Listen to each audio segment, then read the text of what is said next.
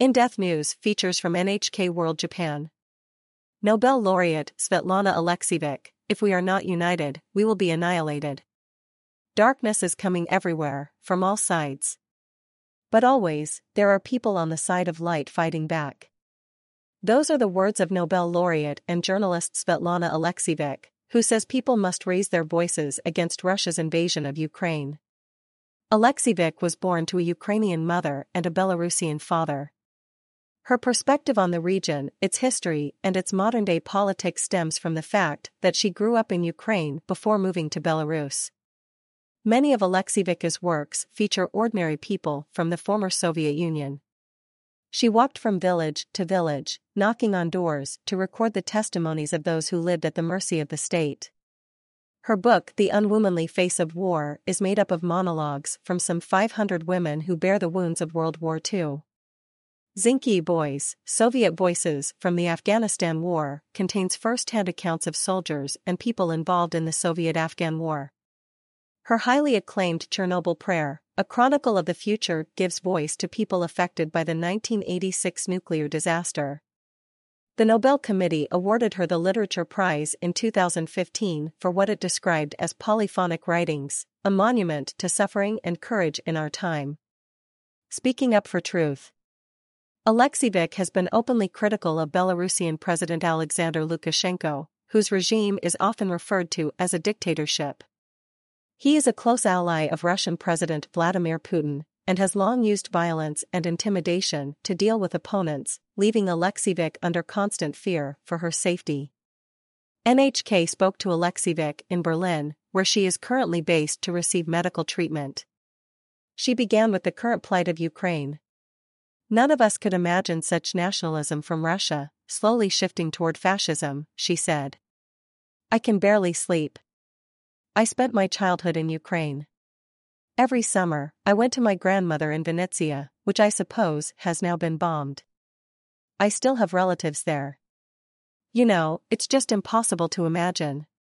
I feel like I am an accomplice of the aggressor because of the Belarusian government.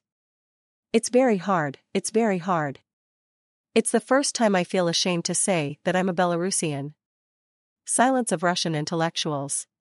On March 1, Alexievich and more than 160 Nobel laureates co-signed an open letter condemning Russia's invasion as an unwarranted, bloody, and unproductive way to the future.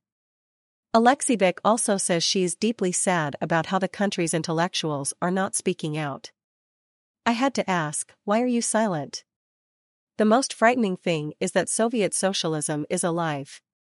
It remains not only as badly built houses or roads, but also as corrupt intellectuals, she says. Alexievich is calling on Russian citizens to tell the truth about the invasion using all means available.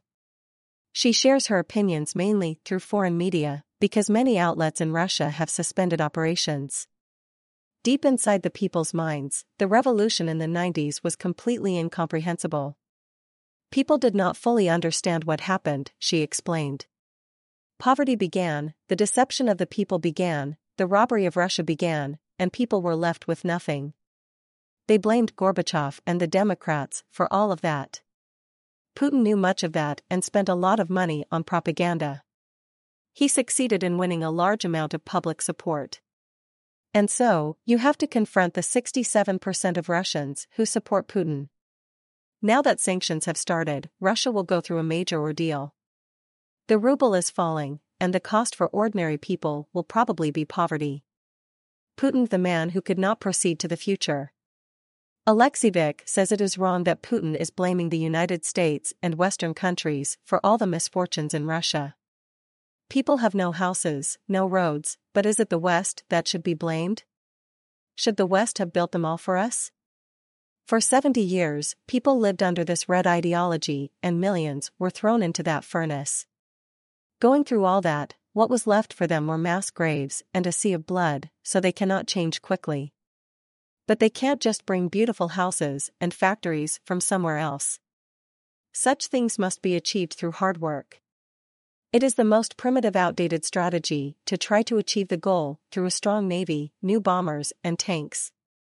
So this is the man who could not proceed to the future. He tries to pull us to somewhere that he only can understand, the past.